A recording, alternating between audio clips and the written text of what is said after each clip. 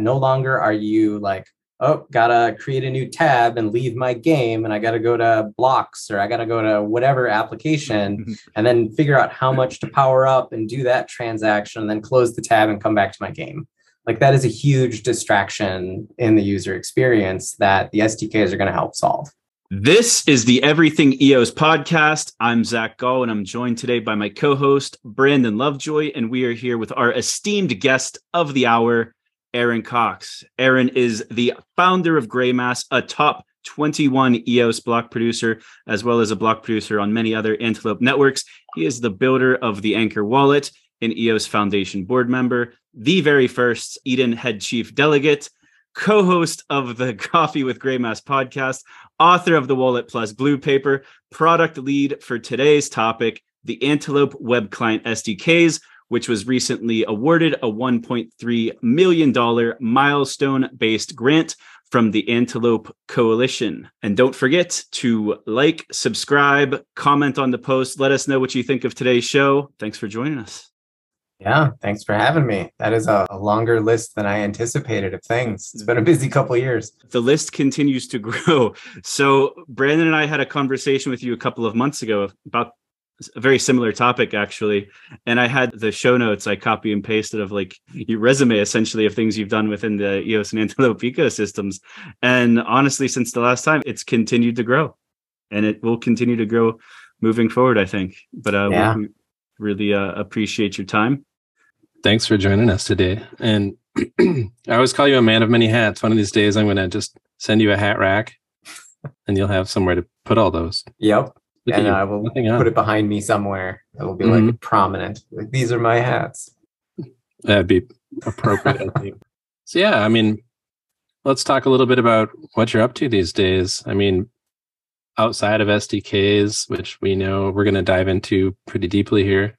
What are you up to? What are the different projects and priorities that you and Greymass are currently working on? I mean, at a really high level, aside from SDKs, those take up, I'd say, about 50% of our time right now, maybe a little bit more. It varies person to person. There's a lot of focus on Anchor as like a product around it, whether that's website and support and like how we encapsulate it into just a better experience for users. That's not always about improving the app itself. Sometimes it's about building all the stuff around it. So there's a lot of work going into that side and brainstorming on how we make all that better.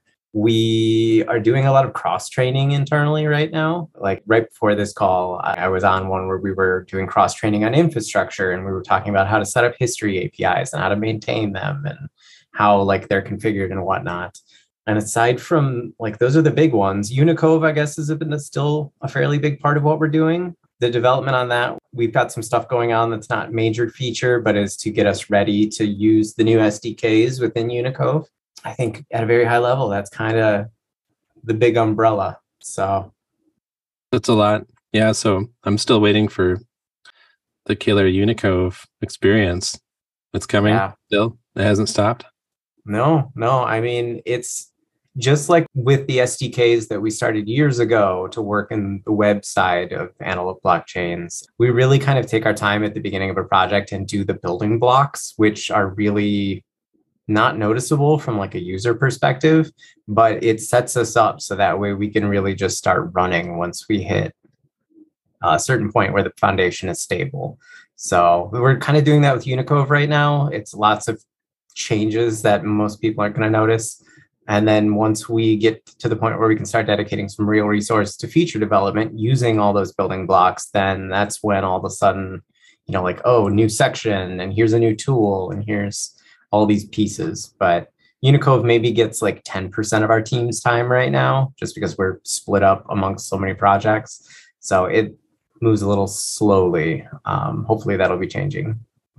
Well, yeah, as we know, you've got a lot on your plate and the team too. How many people on the team currently? 10 right now total. Oh, okay. Not all developers though. How many newbies have you brought on in the past couple of months? This year, I think 4. We've had some, like we've lost some and gained some, but I think there are 4 new people as of this year that are still here. So very nice. Yeah, so almost doubling over the course of this year, and we're still kind of recruiting at this point. We've got outstanding spots for some project management type stuff. We're looking for very specific kinds of developers to come in. Our Medium blog, I believe, has some of the posts that talk about this, and that's at graymass.medium.com. Awesome. We'll make sure to put that in the notes too and remind everybody again. All right, well, let's dive into SDKs. I guess we're calling them web client SDKs. They've been called a lot of things. And what are they? Why do they matter? We think web SDKs is probably the best way to describe them. These are eventually going to have a name, like Leap is an example. We have Leap, which is the C++ implementation of kind of the protocol. The SDKs are going to have their own name as well. But right now they are just the web client SDKs because that is, I think, the most concise, accurate description of what they are. They are a series of tools that let web developers build things that interact with analog-based blockchains, whether it's kind of a server-side thing that runs in the background, like a bot or a script or whatever. If it's using web tech, it'll be able to use these SDKs. And then anything in the web browser will also be able to leverage these SDKs to build user experiences like Unicove, like we were just talking about. We really want to dog food these SDKs through Unicove, so that way we're actually using them and making sure they work as we're building them. So just in case anyone wandered in and doesn't know what an SDK is at all, software development kit. Is there any other blockchain ecosystem with like branded SDK? So like I think of like Cosmos SDK. Would you consider like the web client SDKs that you're working on with Graymass similar to anything that may be familiar to people that already exists in other ecosystems? Yeah, I think in the Wallet Plus paper, when we first started talking about this idea, we cited a couple other examples. Something like Hardhat, which is an Ethereum SDK. And I believe that one's specifically for building contracts, but it's in a similar vein in terms of being named like that. There's one called Moralis, which is also an Ethereum. It's a bigger suite that lets you build applications with it. Within these ecosystems, they have kind of these named things that a lot of people will associate with being able to build a specific kind of thing. Even, I think probably the best analogy is stepping outside of crypto and just thinking about the web and web development. People know what React is if you have any familiarity with like web development. React is a branded SDK for web development. This is something that developers will put on their resumes, things that employers will cite as a technology that they want people to be able to use. These are all just SDKs that really help accelerate the development of applications on the web. So that's kind of the goal with these web client SDKs, is to give them that name recognition. So that way within the space, like if I'm looking for a web developer, I can say, have experience with this SDK, because if you have experience with that SDK, you're going to be a lot more familiar with the tech stack than me just saying, know these programming languages. Like the SDKs kind of introduce the concepts to you without you having to write all the code for that. It's your Lego box with all your cool toys that, your employer could say, build me a castle out of this box of Legos, and you'd be able to. If they just said, build me a castle and didn't give you any Legos, then you'd be like, well, what do I use? So kind of a bad analogy on the spot, but that's what we're really going for with this project is we want that to be this recognizable thing that when somebody wants something done, they can just leverage this technology. We're over a year into these SDKs because 1 year ago, you were in the middle of writing the Wallet Plus Blue paper, which was the first thing that kind of explained what these SDKs are, why we needed them, and all of the things lacking in what's now known as the Antelope ecosystem. But the development of them, so you described what we needed and put out a rough proposal at the time in the Wallet Plus Blue paper. And then right as the Wallet Plus Blue paper was being published is right around the same time that the Antelope Coalition kind of came together and started becoming a formidable thing. So at that time, I believe like a lot of these bigger initiatives that are kind of cross-chain functional as far as being something useful to all of the different Antelope chains, the funding and development for those things were kind of put on hold until process could be put together, which for the RFPs, requests for proposals. And the SDKs were actually the very first proposal to be put out as an RFP. So I guess I missed one other step, was that last April 8th, I believe, was whenever the Antelope Coalition announced $8 million of funding commitment for the next year. And at that time, all of the chains made a $2 million commitment in US Tether. EOS was like 73% of it, and the other three chains kind of made up the rest.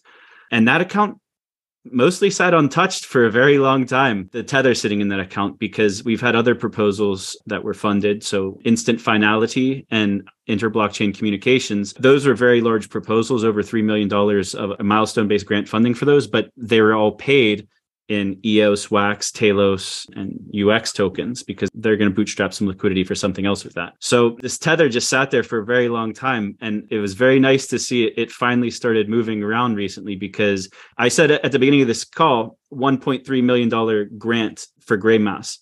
And I think it's important to kind of make this clear, is that whenever we announce these big numbers, it doesn't mean that Aaron's sitting on $1.3 million now.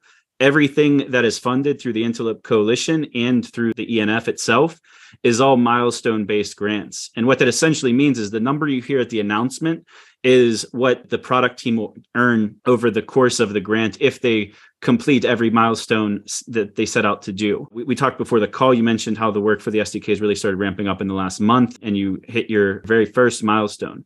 What has that work been like, and what actually was that first milestone that you guys hit? From the time the blue papers finished in like March or April, whenever those were finished and published, up until maybe August or September, there was the coalition forming, and there was a lot of back and forth. We were kind of one of the guinea pigs for how does this process work to be able to do RFPs and assign grants and whatever. So from, let's say, April to maybe August was all writing proposals, figuring out what roadmaps looked like really a lot of high-level project management that we had to figure out. And a part of that was these milestones that we came up with. I think in the proposal, there are 13 milestones. And the first one, it was set out to be, I think, 2 weeks, maybe 3 weeks total. I would have to look to know the exact number, but the title of it was just architecture. And the goal of that was for our team to sit down, collect everything we had been doing basically over the past year of talking about this idea and presenting and everything like that, and come up with an architecture document of how we plan on kind of attacking this project and what the end result of this project will look like. To that end, we decided that this is going to be a living document. So that kind of messed with the milestones a little bit. But what we came to an agreement with the coalition was that revision 1 of this living document would be the completion of this first milestone. So we submitted this document. We had some calls about this document. We talked with a number of application developers in the Antelope community and validated that like this architecture that we're going to follow, there's like no objections to it. There's no major problems with it, and that this is a solid path forward. So we finished that and we had the meeting, it was approved. And then that first milestone was marked as complete. And that's what earlier this week actually released the first milestone payment, which was paid to our account in Tether. So now we have, 3% of the total budget paid out for this overall project. So we're kind of working towards each milestone, reporting, and then once external parties say, yes, this is an acceptable completion of this milestone, then we get retroactively paid for that work. So that's kind of how the system works. We're working on the second milestone right now, which is actually development, which is really nice. The team's happy to be like spending a significant amount of time writing code, following the architecture, taking everything that we've researched over the past year or so since the start of the blue papers, which was a year ago, now that it is November, and just really starting to build. So we're starting to really get into the meat and potatoes of this project and should have things to show for it soon. So yeah, you're kind of in uncharted territory here with the SDKs, and seemingly this has not really been attempted on EOS yet. What's that like? Why is that? And like, how do you see the path forward through all this? I mean, I know we have milestones to kind of guide you along the way, but it wasn't easy to get there even. And yeah, it's I think it wasn't easy to get here, but it's probably been worth it because we've kind of set a path forward for other potentially larger projects to follow this. It hasn't, I don't think, been done before in our space. I'm not sure how comparable it would be to other projects and other ecosystems that are crypto related. I'm sure there's some similarities, but I can't give a great example of something that's kind of unique to this network story. It's there's so many unique things about it. But as far as it being just the unknown, I don't think we're strangers to the unknown. I mean, our roots are in starting in blockchain and being like, man, this kind of sucks. How do we make this better? And nobody had made it better before. So we're like, all right, we'll do this weird thing and see if that works. But over time, we've really learned how to kind of take the concepts of blockchain and twist them in new ways that nobody's done it before. Even back in the Steam days when it was Johan and I experimenting with custom like promptable transactions, that was like something that hadn't been done before. And while what we had built was super crude, it like just kind of venturing into the unknown and trying it gave us a lot of knowledge about, okay, what worked and what didn't. And really we're kind of leaning on all of that experience to help us wander into this kind of blue sky project, I think is what I have been calling it. It's just, you've got emptiness in front of you and you could go whichever direction you wanted with it, but which way is the best? And that prior knowledge will hopefully help keep us on track, along with the milestones that we've laid out that were largely created on that past experience. But yeah, I'm sure we're going to run into some sort of snag along the way and have to pivot and probably panic a little bit, but we'll figure it out. I just wanted to say real quick, I don't know how quick it'll be your answer, but for people that like myself also that don't really appreciate, so far the conversation's been very abstract about SDKs. And that is part of the problem that they address, is that the way that developers now interact with the blockchain is very abstract. And what SDKs, if I understand this correctly, are attempting to do is to give them some sort of concrete things to hang on to in this abyss of like potential right now. You said abstract data types. Can you talk a little bit about that being the goal kind of SDKs and how they help developers get a leg up and like a handle on what's going on? Yeah. So that library is something that we started. It's called EOS.io Core still right now. We think we're just going to rename it to Antelope or something. It just hasn't happened yet. When it gets merged into this new SDK project in some form, that's like a perfect opportunity to rename it. So when that event happens, we're going to rename it. But yeah, we started that a long time ago because what we had for SDKs in the ecosystem was, it was kind of top down. It would give you a machine effectively that you'd like, you would input a piece of paper in, and then inside the box, it would do a bunch of things and then give you something back out. Like maybe it gave you like it copied the paper or something, but you really had no idea what was going inside the machine and you couldn't open the machine. So like that's how the SDKs that we have worked. The insides were just kind of a unknown jumbled mess and you couldn't access it. So what we did when we started EOS.io Core was to take and build every individual piece that goes inside the machine and just not assemble the machine. It was kind of an IKEA-like thing where when you install EOS.io Core into your program, we gave you like this toolbox that just had a bunch of parts in it. And it was like, here, figure out how to assemble it. That's the core component. It's those abstract data types. I could ramble through some, but they're kind of irrelevant. This next part of the SDK project we're doing is we're like giving you pre-made machines based on all of those parts. So you'll be able to use that machine immediately, but you can also like look at the machine and see how all the parts are hooked together. And then you also have that toolbox with all the parts where you could like build it yourself if you wanted. Even earlier in this podcast, when I was talking about how we're kind of building from the ground up, that's kind of the same analogy I'm using here. Is we have all those parts now. We're starting to assemble them into small machines. And then eventually we'll have like medium machines and giant machines, but you're always going to be able to break them down to their smallest parts and then like reconfigure them. that is kind of a design philosophy that we have followed since the beginning, and it's really made us kind of slow, to be honest, is to build all the parts and to build like from the bottom up. So that way it's not just us that gives you a black box in the end. That's like, here you go, run this thing. We always give you all of the parts to build the thing. So that way, when you want to build something different, you can. Another value add to the SDKs is like, there's a lot of different ways to solve a variety of different problems. And every DApp up until now has been doing it on their own, in their own way, the way that they believe is best.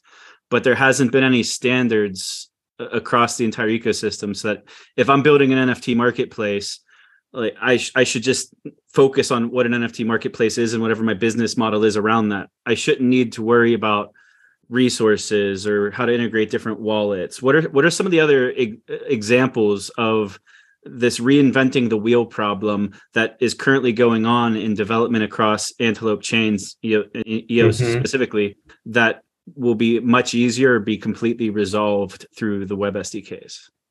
Those are good examples. IBC transactions are going to be a new one that nobody's having to do yet, unless you're playing with IBC on the test nets that it exists on right now. But once developers start wanting to do that, we're going to enter the same situation where everybody will be reinventing the wheel in their own application. The SDKs, once released, will be able to give you one of those kind of preformed machines that is the IBC machine.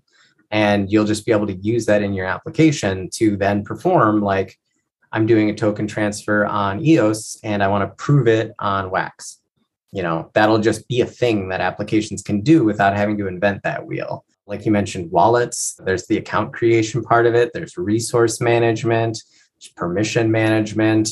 There's like verification that you are who you say you are. Like, sometimes when you're using a DApp, it might have you sign kind of a dummy transaction just to prove who you are. There's a lot of these kinds of flows that to create a really good experience, you got to make yourself right now. And these SDKs are setting out to, again, let those reproducible machines be shared across multiple apps, through people, through open source solutions. We want to build up a great toy box of reusable toys that people can then use to build their businesses upon.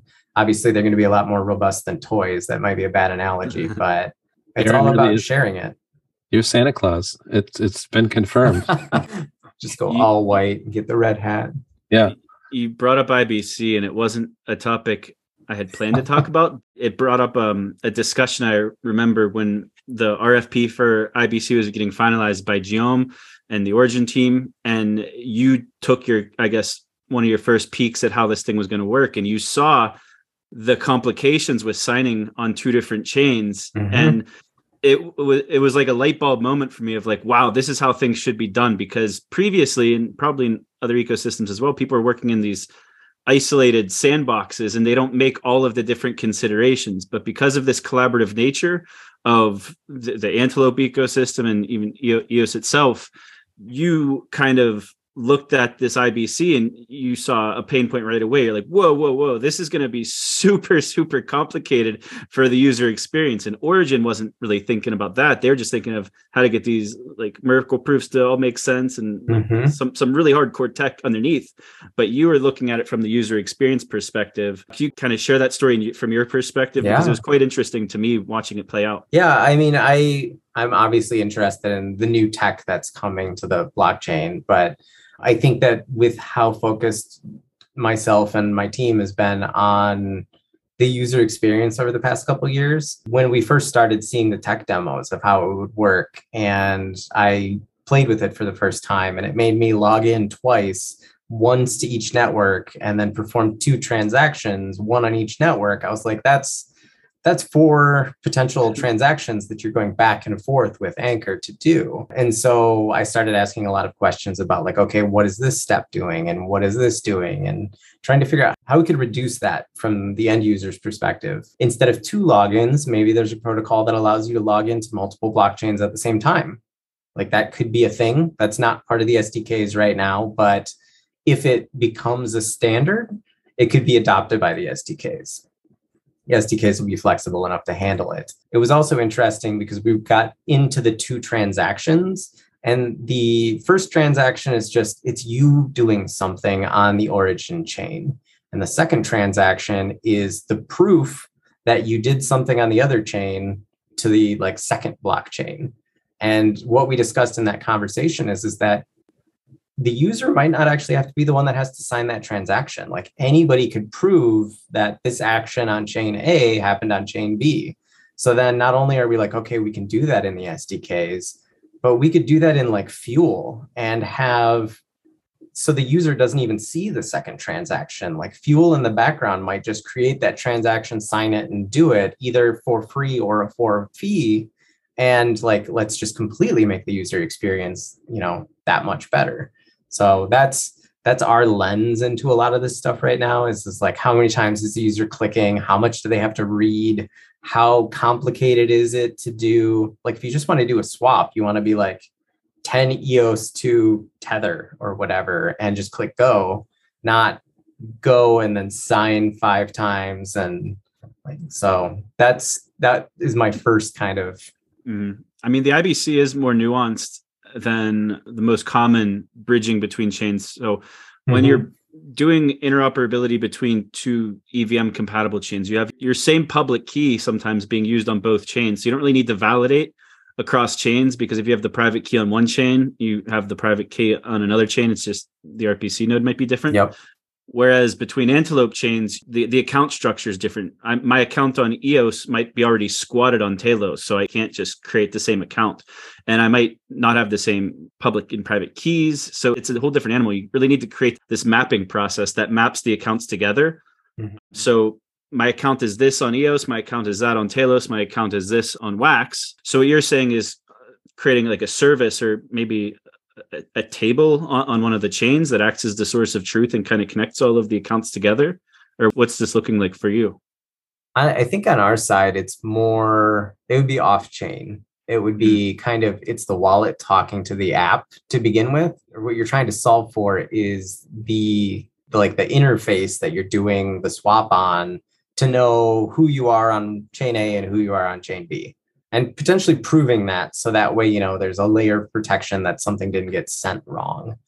So for us, we're looking at it at the protocol level that's off chain, that potentially you click login and the response to the login tells the application, hey, on EOS, this is my account name, and on Wax, this is my other account name. They could be different. And then there's provable ways to make sure that that's like cryptographically secure and like the wallet's not lying in some way to protect you as a user from random things. But that's kind of the way we're imagining it right now. There might be able to be some sort of table. That's kind of what FIO does with their mapping type systems. But from standpoint of Anchor, like if you have your keys and accounts stored for the multiple chains all within Anchor knows you hold these keys for all of these different chains. So it really is on the client side. Then it can happen off chain. It's still just as secure, because if you trust the wallet itself to store your keys, you obviously trust it, and you don't got to worry about things getting lost. I don't have an on-chain strategy. This is also new. I just know the mapping issue, because all of the bridging protocols that it currently exists, whether it's like P Network or what DApp Network was doing, mapping an EOS.io or EOS account or Antelope account to an EVM chain was always kind of an issue, because it's not a one-to-one mapping. And you also want to be very careful that you don't get like an account wrong or a typo wrong, so that when you bridge tokens across a chain, for example, you send it to an account that you don't actually have control over because you mistyped something, you missed something. Yeah. And that's what the login processes that we have submit signatures. You're actually, when you log into an application with the protocols behind Anchor, it proves that you have access to the private key to that account. So never will you log in with an account that you can't actually then withdraw tokens or perform actions on. So that's kind of a safety mechanism there during the login flow. We can just leverage that to make it so you log into multiple things at once, and it'll work great for IBC. Well, okay, so you mentioned Fuel, and I've been thinking about PowerUp and the current situation we have with PowerUp. And I'm wondering how can the SDKs help extend that functionality? Can we get to a point where users don't have to think about resources on EOS? I'm going to bring it back to the IBC because I want to extend on this question. Go. We just talked about the accounts on the different chains and how you need to kind of map them together. But then there's also like the resource components. You're spending one resource token or power up or Rex or staking, whatever one chain's doing. Then there's might be a whole other resource model on the other chain. So I guess stick to Brandon's question and tie all that in too. So resources is the topic here. That's the PhD level question. I just gave you like the bachelor's degree question. Yeah. No, I mean, I think if you've used Anchor and you've seen the transaction fee model that we have built into our SDKs for Anchor specifically, that sort of approach is going to be possible.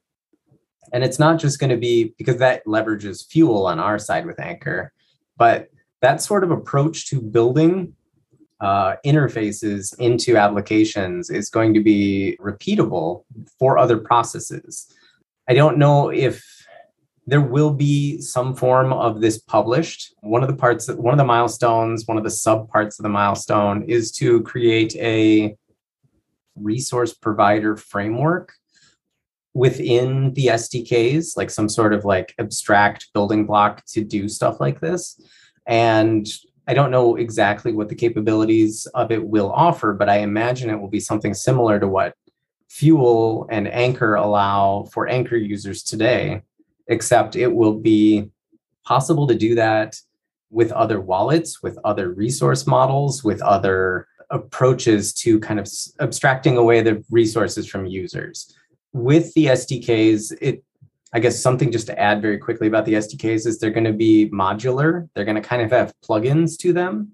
So as an application developer, you're going to be able to drop in, like if you were an application developer on EOS specifically, you could drop in a PowerUp plugin into your application, into the SDKs. And then when your users are using your application, let's say you run out of CPU or whatever, the SDKs are going to be able to catch that you were out of CPU, and the plugin can then pop up and say, would you like to power up your account first? And then you'll get like a yes or no in the web application, and it'll like tell you how much it's going to cost, and you'll just be able to click yes, and then you'll sign in addition to whatever you were trying to do. Like let's say you're playing a game and you're trading an NFT or something. In addition, automatically to trading that NFT, it will append the power up action to that transaction. So that way your transaction just goes through and you never actually got the error that says insufficient CPU. It's going to like prompt you in advance to say, we need you to take an action alongside of what you were trying to do to make sure that you can do it. And maybe there's a way to make it so that just automatically happens. Like that'll be up to the architect of the plugin. And maybe there's like a remember option, so that way it just automatically puts it into the transaction for you. It'll be like some user preference on how you interact with resources. But the win here is that no longer are you like, oh, gotta create a new tab and leave my game, and I gotta go to Blocks, or I gotta go to whatever application and then figure out how much to power up and do that transaction, and then close the tab and come back to my game. Like that is a huge distraction in the user experience that the SDKs are going to help solve. I could speak personally to that experience, as we've all done it. I'm an advanced EOS user, and if I'm not using Anchor, because I do use Token Pocket Mobile for a lot of things, when I'm in that mobile wallet, I can't tell you how many times I try to do something, get the error message, and I'm like, and you can't do multiple tabs. There's one browser within the wallet. Got to go back, go EOS power up, got to power up my account, then go back to what I was trying to do in the first place. And I'm just like, man, I know how all of this stuff works, and I'm making these mistakes, and it's just, there's got to be a better way, and there is. And you guys already have it in a lot of ways with the current model of Fuel, but it's going to continue to be improved upon and standardized. So hopefully everyone, I think everyone should be using that model, or at least something similar. The wallet blue paper went into this. This was like one of the big pitches of the wallet paper was that the reason that we all have to do that right now is just in large part due to the SDKs that we've had. Like applications didn't have an option to build a better way to do it. Like the SDKs we have had for years are, hey, you want to do something? Just tell me what you want to do. And then I will try to do it. And when it fails, I'm going to give you an error. So there was no way in those SDKs to say, hey, is this going to work? Like, is this transaction going to succeed? Should we do anything else to help this transaction succeed? That was just like a foreign concept to those SDKs. And the only reason that we get around that using the Anchor SDKs is because we stopped using those old SDKs. Like we completely ditched them. And we then had the flexibility to do things like offer transaction fees and catch that in advance and be like, oh, this transaction is going to fail unless you buy 100 bytes of RAM. So we're just going to add the 100 bytes of RAM to your transaction so that way it'll succeed. And that's the next logical step, is to take that stuff that we learned and let everybody use it through a new set of SDKs that replaces the old ones that just honestly can't do this sort of good user experience. And all of what you mentioned was the reason why when Fuel was first released and Anchor really started growing in popularity, a lot of legacy sites that maybe weren't being greatly maintained, they still had the scatter login, which works for TokenPuck and everything else, but then you wouldn't have the Anchor login. And that's because you used a completely different method, or would you call it an SDK? Yeah. An SDK and a protocol kind of in one. Yeah. And it took quite some time. It seemed like it was slow to see adoption of that Anchor login for some applications. I think at this point, all of the applications that I use regularly do allow the Anchor login and have for quite some time. The reason I still use TokenPocket Mobile is literally the browser and certain things that I do. Yeah, it took a long time for adoption. And I think we were also in a little bit of a lull, and there was lots of crazy stuff going on in the world. And it just felt like it wasn't that the apps didn't want to adopt it. It was just that it wasn't their priority at that moment in time. So over time, I think users have nagged enough of the popular applications that they did do that. And now hopefully it won't even be a second thought for new applications. It's just going to be, here's this new platform. Here's all the wallets. They'll all work in the same way, and you'll get a good user experience, which that's what leads to adoption. You know, these crappy user experiences really turn people off from using these apps. The acronym SDK, Software Development Kit. So you got software and developer development right in that word. So when we talk about SDKs, we're usually talking about the developer side. As it makes development easier. So therefore, you will hopefully get more applications and better applications being built in Antelope chains. Let's talk about the user experience, though, because this whole conversation has been going back and forth. Like the SDKs, you think of it like a developer toolkit, which it is, but really the end users are the main beneficiaries. Could you kind of? Yeah, they're really intertwined. I mean, I think a good analogy is probably the web over the past 10 years without crypto in it.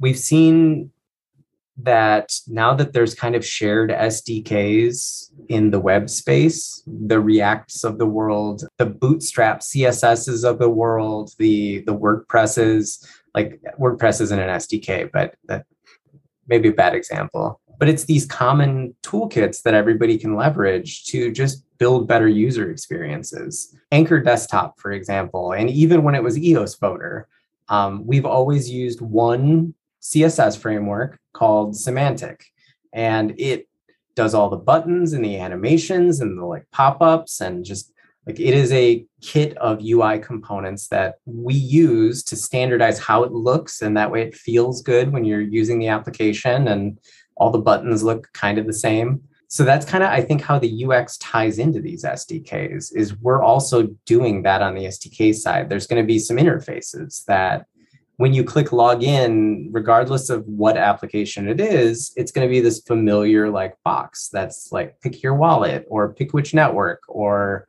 you know, prompting you for information. And we've seen that like just spread across Web 2.0 and really help improve the experience. And that has to be something we consider in 3.0 as well, just in this new paradigm of the web is we need those reusable components.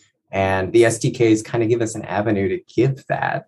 So ultimately, without SDKs that cover this, the user experience is whatever that individual developer wants to make it for you. With SDKs, there's some like commonality between all the applications that educates the user, improves the user experience, standardizes it, standardizes what to expect, the processes. Like it's no longer the wild, wild west like the early internet, where every web page was completely different and everybody did like crazy different things. And, when you went to a new website, you never knew what to expect. And that site was hosted by GeoCities. Yeah. Half of it was animated. And then we graduated to MySpace, which kind of standardized it, but you could still do a lot of crazy stuff with moving backgrounds. And then Facebook came and it kind of like standardized that look and feel. So I guess that's kind of how I could relate to it. Yeah. And there are some UX standards that were applied over the evolution of those things. So, and now those things have also evolved into SDKs, the Tailwinds, the Bootstraps, the Reacts, the Views, like all these things that web developers are going to know that most people won't. But like those words are building blocks for people to build applications that have kind of homogenized the internet in some way and made it so that you can just jump on a new web page and you're like, oh, this is how I log in. Like it's intuitive to you. And we have the opportunity to do that through SDKs. So yeah, that's something I'm kind of curious about is I learned through reading the milestones that there's a brand development aspect to this. And you say that these SDKs will be branded. They'll have an identity and a website. And how did that all fit in? Why is that a thing? It's something that I think we know is important and we're starting to push on for more than just the SDKs. But these other, like I threw kind of buzzword type things out for these other SDKs in the Web 2.0 world. When I'm talking about the Reacts, the Views, that sort of thing, those all have brands and they have identities that developers within those spaces like associate to solving problems. They're like educational leap, like jumping off points into further things. You can learn the SDKs like the internals, or you can just use them like machines, but you need like the machine needs a name. So when we were looking at other ecosystems, like going back to when I was talking about Hardhat and Moralis and some of these other branded SDKs, we've seen how that causes kind of, I call it brand loyalty. It's weird applying that to SDKs because it's such a weird subset, but like developers develop this sort of brand loyalty towards SDKs because it is how they learn to build a better machine. And I think within the crypto space, we've seen a few examples of that. Again, the Hardhats, the Moralises, these sorts of things. And we need to do that within our space as well. The renaming of the C++ implementation to Leap, I think, was a great move in that direction. You now have Leap, which people just kind of understand this is the server-side component to the Antelope protocol. And when we're looking at other layers of the stack, because Leap is just one layer of the stack. There's web development, game development, mobile app development. There's like server-side stuff. There's multiple like avenues that are completely different to completely different people, of interest to different people, I should say. We need those to kind of all have their own unique names. We need them to all have their own unique entry points. So that way people who are interested in that side of this ecosystem have kind of this one thing they can glom onto, learn about, and then spread out to the others. So just like we've always named all of our other products except for EOS Voter something unique, like there's Anchor, there's Fuel, there's Unicove. Graymass was not EOS anything. We need names to be unique so that way they stand out to the people that make use of them in the ecosystem. So we're continuing that with this theme of SDKs, and I think it's the right direction to both onboard developers and to create some sort of brand loyalty that is like, oh, I'm this kind of developer. I'm good at this thing. You can't really say I'm good at web client SDKs, but you could be like, I'm good at something with this name. Is It's a that skill set. name decided yet and you're just working through the branding, or is the name still up for discussion internally at Greymass? We think we're pretty settled on a name, and we think we'll be able to present it soon. We don't want to just give like a word or two and be like, here's the name, guys. It We worked really wanna- for the horse. That's true. It did. I was going to say, is it the horse? No, that one's a lot more catchy. And we did joke about that a little bit. But we want to be able to present the name along with like an icon, a color scheme, an identity. We did a whole branding workshop around the name to make sure that developers would get what they wanted out of the brand. I'm not a brand person, so this is all kind of theoretical to me, but like it's my understanding that brands resonate with groups of people, and like subconsciously it even helps to some degree. We went through those exercises and came up with a list of good names, a list of good identities, and we've kind of narrowed it down, and we're assembling a presentation now to bring to the stakeholders. I don't know if there's an approval required, but we definitely want to present it and make sure that nobody just says that's terrible, let's change direction. So that should be soon. So soon is a very ambiguous term that we've heard for a very long time without any certainty of when soon actually is. Weeks. The last milestone for this particular piece of body of work is September 2023. That's when the last milestone will be achieved before some kind of maintenance mode. In the more short term, so you mentioned a couple of weeks, we should get a name that's published. Between now and September, like what are some of the things that the EOS community and wider Antelope ecosystem could look forward to? Because I don't think everyone needs to wait until September to start seeing the benefits of the work that you're doing. Correct.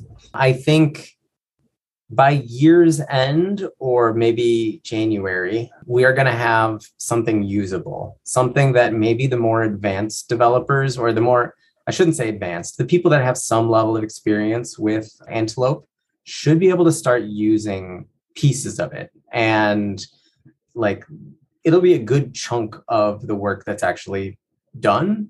But I made this analogy somewhere the other day. It's been a lot of conversations about SDKs. But the way that we originally rolled out Anchor was we finished like the protocol in Anchor, and then we released it. And there were like no applications that had integrated Anchor, and so there wasn't much of a purpose for it.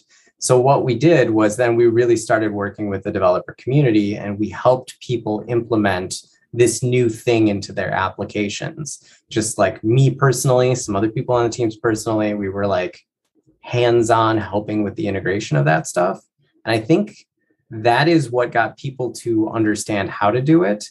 It helped us learn what the problems were and like where the pain points in using it were.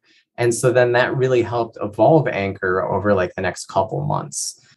The SDKs are probably going to be a very similar flow to that, as to where within the next 2 to 3 months, we will have like a usable thing. And then we're going to make a big hubbub about it. We're going to be like, hey, we need developers to work with this new thing. And then we're going to interact with them as much as they are willing in seeing how they're using it, where it excels at doing things for them, and then where it just absolutely doesn't solve their problem. And then we can take that kind of feedback loop and iterate on the SDKs over time to slowly improve them.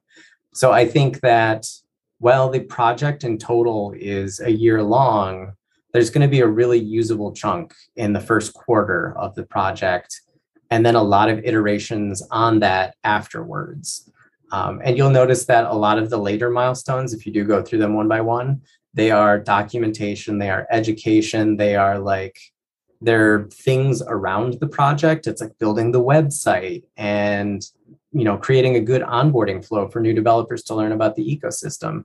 It's the front load of the project is really development heavy, and the second or the latter half of the project is really educationally heavy. So you definitely will get, if you're a developer interested in this, you'll get something a lot earlier than next September. It'll be like in an alpha state or early release state much sooner than that. And I would absolutely encourage people to come try it out. Speaking of trying things out, golf. You've been been firing up a rousing game of code golf. Is that something you're going to be asking for more people's help with? And what is it? And it's at Graymass, github.com/Graymass/golf. So code golf is a thing that I was exposed to years and years and years ago in a different form. Code golf, in the sense that I was first introduced to it, was you need to do something. Like, let's say you need to compute some value to some number of length, or some sort of operation. The goal is to do it in as few characters as possible. Just like golf is to get the ball in the hole in as few swings as possible. So code golf is just using as few characters as possible. We leverage the term golf. We're not trying to do it in as few characters as possible. We're trying to do it in the most simple way possible. That's kind of our version of code golf right now. And what we're doing is we're taking common things that developers in the Antelope space do, like signing a transaction or getting data from a smart contract or logging into an application, or like just those mundane things that we talked about that every developer has to reinvent the wheel to do. We're taking those and we're creating golf rounds out of them, where the round of that golf is to do it like the most simply and elegant way possible. And it doesn't have to be real code. It has to be like pseudocode. It doesn't have to run. It just has to be like, oh, this is the best way to do this thing in pseudocode. So we have multiple rounds of that running for different topics. We keep adding more and more. With the development of the SDKs, we're building from the bottom up. We're doing those building blocks and we're building the Legos, and it takes a while to get to a usable state. With golf, what we're doing is we're attacking it from the top down. We are like, okay, what does the end result look like? What is the opening sentence to the book or something? And then we're going to meet in the middle somewhere where the foundational pieces come together with the code golf rounds. And hopefully the way you actually use the code is the way that we all dreamed up collectively in these code golf rounds. That is unrestrained. What is the nicest way and the easiest way to do an IBC transaction? We don't have a round for that yet, but we probably should. And then what we're going to do, we haven't done this yet, but it's on our upcoming activities, is we're going to start talking about this publicly and try to get other developers in the Antelope space who know like how to do things currently today, for them to help dream up what the ideal way to do those things is. So how to get the ball in the hole in the least amount of swings. Do you have any standout golfers in your community? And I guess, do you want to shout out anybody in particular in the Graymass community, or work that people that have been helping out behind the scenes? I mean, it's right now in terms of both golf and SDKs, it's primarily our team. We do want to really open that up, but it's just kind of the guys that have been working on this with me for quite some time now to build a lot of this stuff. Plus, we're training up some new people to be able to participate. So you mentioned earlier how you want to get this feedback from the people actually using the SDK and the development tools, everything that you're creating. Has anyone been like especially helpful, like going out of their ways to give you that feedback that is worth shouting out? I guess we haven't started seeking it heavily, and that's why I don't have anybody to like shout out right now. I've talked with a number of people that are like, let me know the minute I can start playing with this. It's just we haven't like waved the flag and said go yet. So I do have a number of people that have shown interest, but nobody's participating yet. And that's by design, because we're still creating the experience around that. Ledger. So you provided an update to the coalition members recently that were asking about the status of Ledger. So you actually had an interaction with Ledger, the hardware wallet company. Can you kind of debrief the EOS community on what that conversation was and what some of the current limitations are? Yeah. So earlier this year, there was an issue where if your account was associated to a Ledger, it was not able to be unassociated to the Ledger. So you were stuck on the Ledger. There's an action you can perform to change permissions, and that didn't work. So you were just locked into a Ledger effectively, and you couldn't get off. So we reached out to the Ledger team. We started a dialogue with them, both about the wallet paper, just to kind of collect some ideas on what was possible for proposals within the wallet paper. And then we were like, hey, we've got this issue. Our users are stuck. we can't fix this. We need help. The guy that built the app isn't around anymore. And so the Ledger team stepped up and fixed the issue for us. I think their users were also reaching out and saying, hey, this is not working. So they were getting hit kind of from both sides. So the Ledger team fixed that issue and got it deployed. And then that dialogue between Graymass and the Ledger team kind of continued on. And the Ledger team wanted to establish kind of a more formal relationship on how this is going to be maintained moving forward. So that way they don't have to drop what they're doing to fix our app's problem. So connections were made with the coalition and the ENF. That is all within the past couple of weeks has happened. I think the coalition call this week talked about a Ledger meeting between the ENF and the Ledger team to start that conversation. I wasn't on that, so I don't know exactly what happened in there, but now it's more than just Graymass talking to the Ledger team. It's now the ENF and more formally the coalition. And hopefully we will be getting some of the other more minor issues resolved with the app and then have a path forward to maintain that. So that way EOS users and all Antelope users have access to this great little hardware wallet that they can secure their accounts with. Like when that Ledger app was created, it was, I believe, 2018 or 19, and it was funded through a $50,000 bounty from Cypherglass at the time.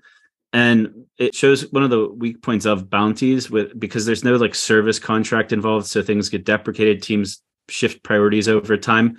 And there was never really a good public goods like funding mechanism or way to achieve these public goods because nobody's making money off of this Ledger Live application. It really is a public good, but without public goods infrastructure, just kind of deprecated over time and never really got optimized. It just kind of, it's still living in 2019, actually. So it's nice to hear that there's movement on it. I'm glad just getting this out in the open because we probably won't share a formal announcement until there's an announcement to share, but there is dialogue happening, and that's kind of like step one to figuring out what the ultimate solution will be. But I'm really looking forward to that because just monitoring the chats over the years. I mean, there's every couple of days, there's usually a Ledger question going on or things like that. We have a new CTO. I don't know if you had a chance to formulate any thoughts or. I mean, I don't have any like deep thoughts or anything. I have interacted with Bart over the years. I'm pretty sure I've met him at a couple events. I don't remember exactly what the topics were, but I've been on calls with him over the past 4 years for probably something wallet related, and have always had a good experience like throughout all of that stuff. So, I mean, I'm excited to see where it goes. I think he certainly has a lot of knowledge that's useful. I haven't talked to him since, at least directly. Like I've been on calls with him since he has joined on, but I haven't really had a one-on-one to like pick his brain. And overall, I have a positive opinion right now of the way that's going. And I just don't have much more to say beyond that because I'm sure he's catching up on lots of things and I'm caught up in my world of SDKs. And at some point they're going to collide. It just hasn't happened yet. Exactly. I mean, he's still getting his feet wet and getting caught up because there's a lot that's happened since he was with NFT 42. So I'm sure if you asked his opinion of the ecosystem, he'd equally have a very difficult answer because it's drinking from the fire hose right now. Yeah. I just wanted to put you on the spot and make you feel really awkward at the end of this interview. But to segue out of that really quickly, anything you want to say, any help you want to solicit for your many projects that you're working on, or websites you want to call out, or names you want to accidentally spill on the way out? I mean, Code golf. Yeah, there's going to be a lot of that kind of messaging coming out here soon. A lot of it involving the SDKs and like wanting engagement and wanting to really make this kind of a community, like it takes a village to raise a child sort of situation. We want to kind of get everything ready and then ask the village to come like make sure that the child's not crawling into wells or something. The village is ready. The village is ready. Yeah. So we're got to come up with a name for the kid or announce the name. but I'm going to stop with this analogy now. The whole point of it is that I think I will have a lot of those kind of shout outs or mentions or like trying to call out specific people once we do that. But if I do any of that now, if there's no action to it, it's like, hey, someone hold on. Yeah. All right. So what's the best way for people to proactively reach out to you? I think just messaging you on Telegram or Discord personally, or is there I would say website, Twitter, which is just @graymass. And we also have hello@graymass.com as an email address. You could try reaching out to me, but my Telegram is a mess. We don't have a Telegram channel anymore because there's a whole drama about wallet support and scammers and that kind of stuff. But yeah, I would say Twitter or email are probably the best way. And if you need support, you can go to support.graymass.com, which is the support portal that we've been working on. So that way we can try to split the like, hey, my anchor is broken from the people who like, hey, I want to help you build something. So if we can separate those two types of communication, it'll make it a lot more effective. Awesome. Well, always a pleasure to talk with you, Aaron. Likewise. And it's yeah, we'll do it again. I'm sure there's so much more we could discuss but Yep. Until next time. Sounds great. Thank you for having me on. Thank you.